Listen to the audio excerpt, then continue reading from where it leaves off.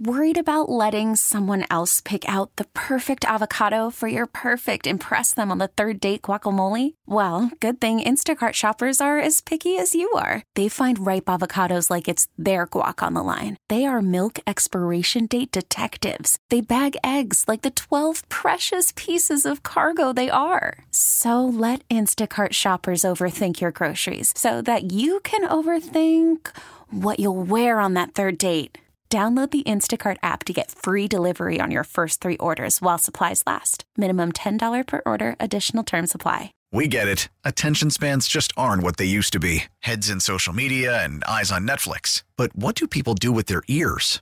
Well, for one, they're listening to audio. Americans spend 4.4 hours with audio every day. Oh, and you want the proof? Well, you just sat through this ad that's now approaching 30 seconds. What could you say to a potential customer in 30 seconds? Let Odyssey put together a media plan tailor-made for your unique marketing needs. Advertise with Odyssey. Visit ads.odyssey.com.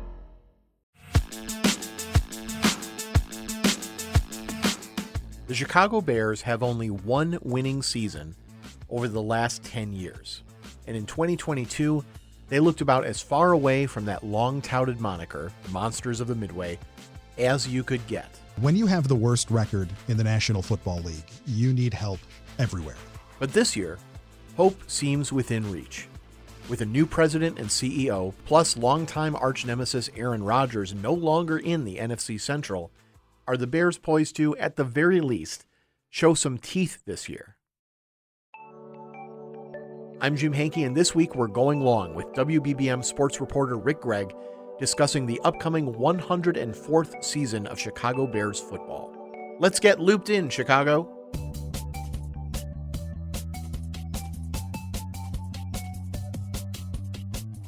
Before we kick things off today, let's quickly recap the Bears' 2022 season. The team went 3-14, winning only one game on the road, with it all being capped by a 10-game losing streak that started in Week 8 at the end of October, going through the rest of the season. But it's a new year, and this weekend, things start in legendary fashion as the Bears host their storied rivals, the Green Bay Packers, hoping to give their new QB, Jordan Love, a Windy City welcome, if you will.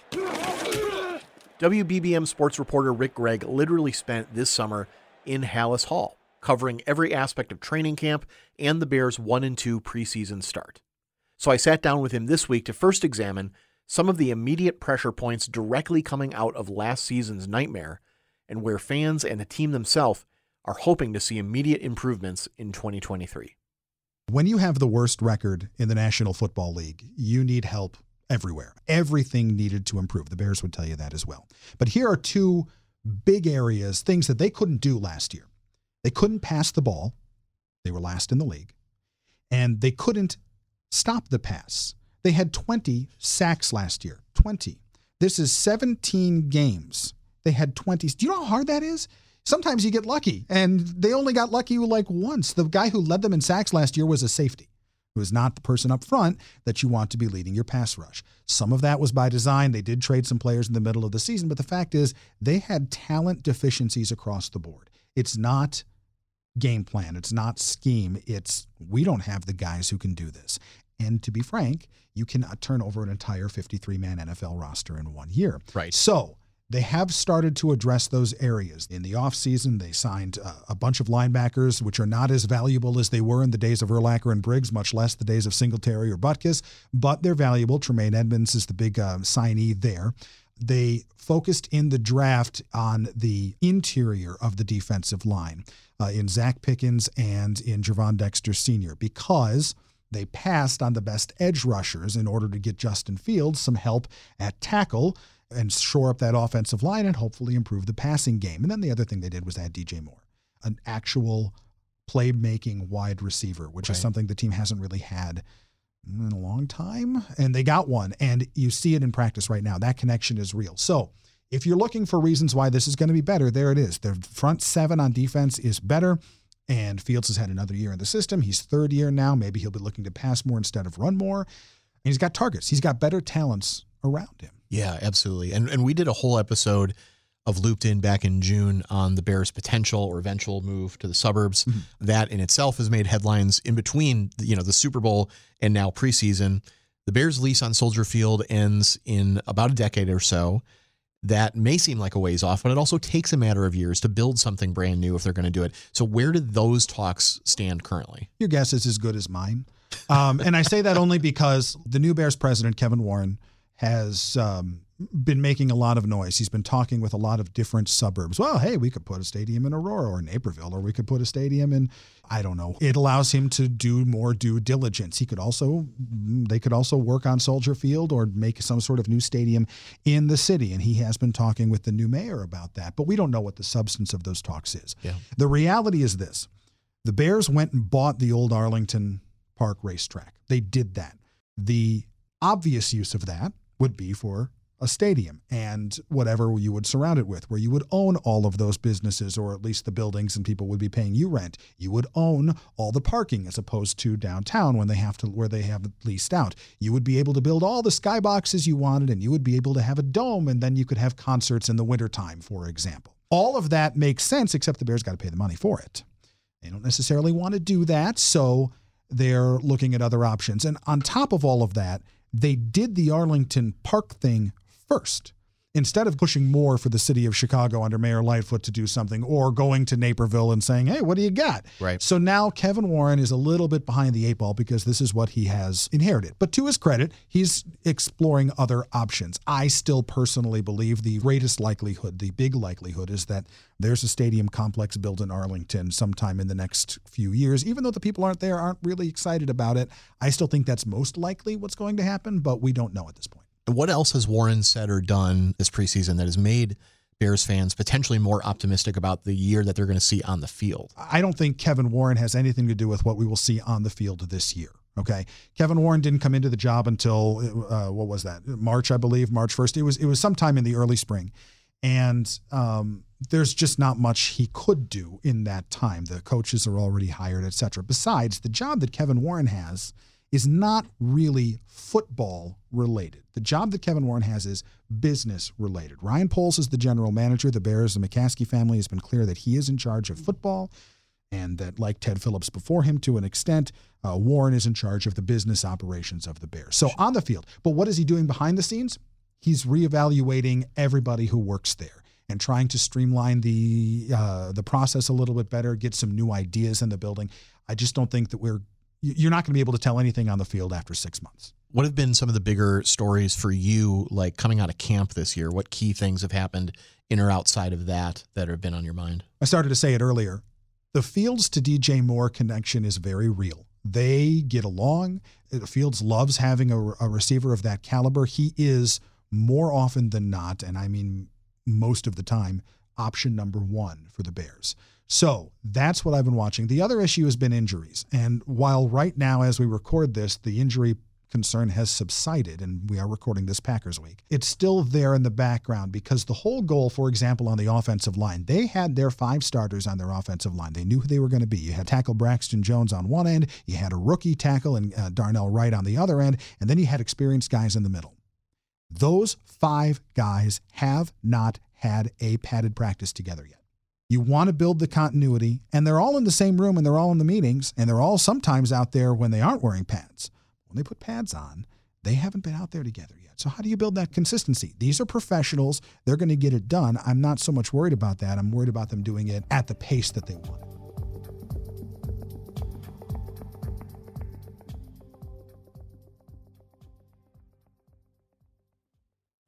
Call from mom. Answer it. Call silenced. Instacart knows nothing gets between you and the game. That's why they make ordering from your couch easy.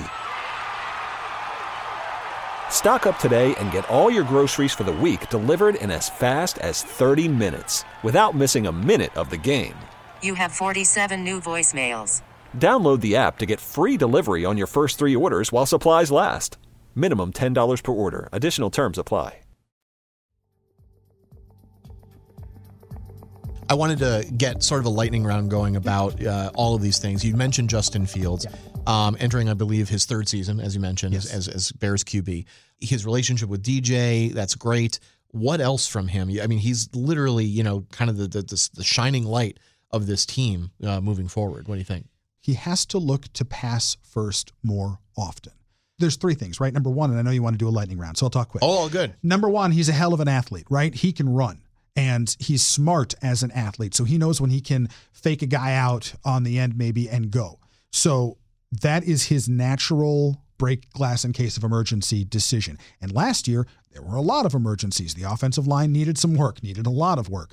Have they done a lot of work? They've done some work on the offensive line. He will still have emergency moments, and I hope there are fewer of them as somebody who follows the Bears and he can throw the ball more, but he's still going to do that. It's when he's in the pocket and the pressure is coming and he can stay in the pocket that he needs to stay in the pocket. And then his vision downfield needs to be better. In the preseason, there was a play. It ended up being Fields running out of bounds to the right for a few yards, and then the Bears are punting. But it was 3rd and 11. And what I saw from above were two open receivers. One was Roschon Johnson, who's a running back, but they had him lined up wide coming across the middle. One of them was Cole Kmet, his tight end, coming across the middle. Now, they may not have been the first, second, third, or fourth reads, but I could tell that they were open there. What I didn't catch, and what Fields apparently didn't catch, but if you look at the tape again, Darnell Mooney is wide open up the middle of the field, and Fields never looked his way. And that's the kind of thing that you have to miss less if you're going to be a successful passing NFL quarterback. Yeah, definitely. And by the way, I love watching Fields. He's so much fun, but they've got to throw the ball more. Yeah, exactly. And let's talk about offense then. Yeah. As they grab the ball, the Bears are not known necessarily for, if you're going to compare the two, they're not necessarily known for offense. So what do you see there? Luke Getsy is the offensive coordinator, and Luke Getsy has a whole lot of tricks in his playbook. And so because they have upgraded at the skill positions, and they have really upgraded at the skill positions as a wide receiver, running back, tight end, Fields is going to have a lot more weapons and a lot more tricks to use those weapons. He's got to do it. That's what I'm saying. And if he does it, we can have some fun. And if he doesn't do it, he's going to be running for his life a lot, and they're going to be struggling. The one thing that they've worked a lot on real fast in camp, they've done so much situational stuff, so much goal line stuff. We're within the 5 yards of the goal line, or the 20 yards that is the red zone, or end of half, end of quarter, end of game situations. They've focused on that so much because I think what would happen last year, and I don't have the numbers in front of me, but I think what you'd see often last year is the Bears could occasionally hit a big play, whether it was Fields running or a throw to Darnell Mooney or something. So they could flip the field, and then they'd have to settle for a field goal. Like the game against Washington last year, they couldn't get it in the end zone. Right. Washington was no great shakes last year. And there were multiple times at the goal line where they couldn't get the ball in. And that would have won the game. Now, as it turned out, they didn't mind losing the game because they got the number 1 overall pick. But as fans, you want them to win games, and the players are sure trying to win games, and the coaches are sure trying to win games. So they focused a lot on that. If they can turn some of those field goals into touchdowns, we'll have a different game. Absolutely. And this is a team, for over 100 years, they've built themselves on the gravitas of defense. Not last year. Not last year. So how does this year look for that? It has to be better because last year was one of, if not the worst statistical performances in Bears defensive history. So do I expect it to be better? Sure. Do I expect it to be a lot better? I hope so. They've brought in a lot of players to make it better. They've improved their linebacking core. They have improved their defensive front, but it had so far to go. And their secondary is improved as well, but shallow and partially relying on a rookie in Tyreek Stevenson, who will be the starting one of the starting quarterbacks along with Jalen Johnson. Jalen Johnson is a problem too. Just a red flag, not a red flag, a yellow flag, or whatever it is they put up when the waves in the ocean get just a little bit more than normal. And not because Johnson isn't a good player. He's a good player, but he has one interception in his NFL career. He's a cornerback. A lot of that is that he covers guys so tightly, and the other cornerbacks and defensive backs haven't always been great for the Bears, that quarterbacks don't throw his direction. So, but he doesn't get the chance to make the play, right? They're going the other way. So that means more pressure on Stevenson. Is he going to be able to handle it? In the preseason, he got more work, it felt like, than anybody in the preseason, in the 3 preseason games. And he did some great things. He also did some bad things. He's a rookie. That's going to happen. So we'll see. I think they'll be better. I don't know that they will be. They certainly won't be great, and we'll see if they're good enough. And special teams, often an overlooked asset. What's your take on 2023 for that department? Well, they're not very happy with their return game at the moment. Velus Jones Jr. was drafted last year, not this year, older guy out of Tennessee. And he was drafted because of his return abilities. Also a wide receiver, but mainly because of his return abilities. And it didn't really show up. It started to show up near the end of the year, but at the beginning of the year, it didn't. So they went into the offseason hoping they could coach up Velus Jones. And what does he do in the first preseason game but fumble a punt? So they're still working with that. They have a lot of speed and athleticism. So if they, whether that's Tyler Scott, who is a rookie, they just brought a couple of guys in who are going to help in the punt return area.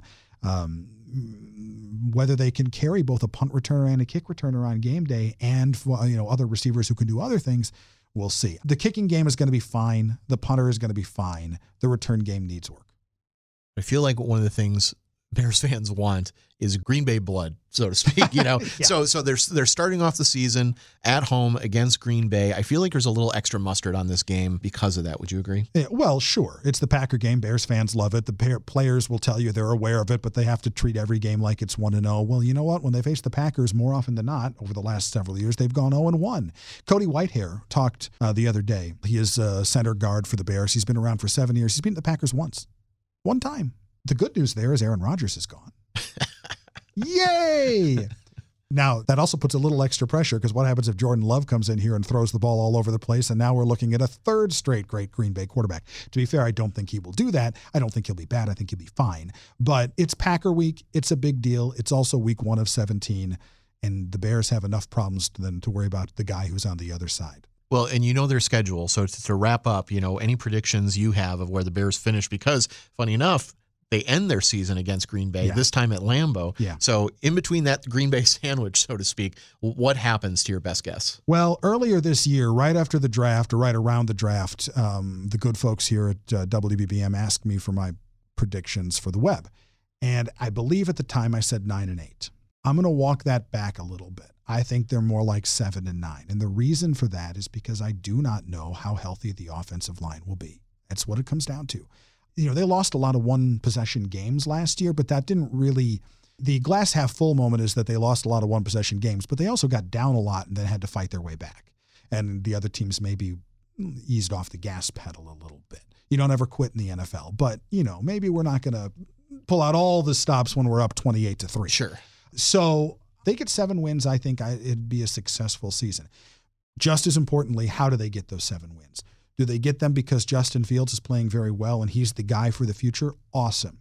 Does Justin Fields, God forbid, get hurt in week 3 and they claw their way to 7 wins on a fluke? That's not great, because that means that you don't know if you have the guy for the future. And by the way, if they go 3-14 again, it's clear, and health wasn't a problem, it's clear they don't have the guy for the future and they need to make plans otherwise. And one of the benefits there is they do have 2 first-round picks in their possession for next year, their own and Carolina's. And Carolina's not supposed to be that great this year either. So Justin Fields can, should, probably will win the job. If Justin Fields can't because he's hurt, or doesn't because he's ineffective, the Bears have to decide 2 things. Number 1, are we going to give this guy a long-term contract? Because that's the next thing. And 2, if we're not, what can we get for him, and how can we take these 2 other first-round picks that we have, these 2 first-round picks that are going to be bad because if Fields hasn't won the job, the Bears aren't going to be great, and turn that into the quarterback that we would really like to have.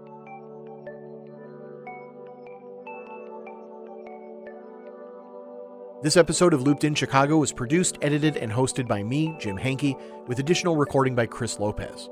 You can subscribe to the show on the Odyssey app or wherever you listen, and don't forget to follow us on social media at WBBM Podcasts for additional content. We'll keep you looped in again right here next week. Talk to you then.